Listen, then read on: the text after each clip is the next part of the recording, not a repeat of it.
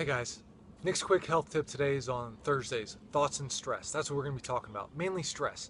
And a lot of times people are looking to completely eliminate stress or reduce their stress. Well, you know what? Without stress, you're dead. So that's a big thing to keep in mind because there are good stressors, there are bad stressors, but we want to make sure keep a nice balance of the two. Hey, I'm surrounded by my dogs here. I'm outside. I'm getting a good stress. Like, feel the energy coming up from the earth. It's a nice sunshine day. Getting good stress. But you know what? I know I have to work later today. I know I have to do a lot. Some of that's going to be a tough stressor for me where I'm going to be putting out a lot of energy to be able to do that. But I balance it by enjoying this. I go, I get a nice workout. I don't go too hard because I want to give myself enough of a stressor, but not too much of a stressor. Same thing with food.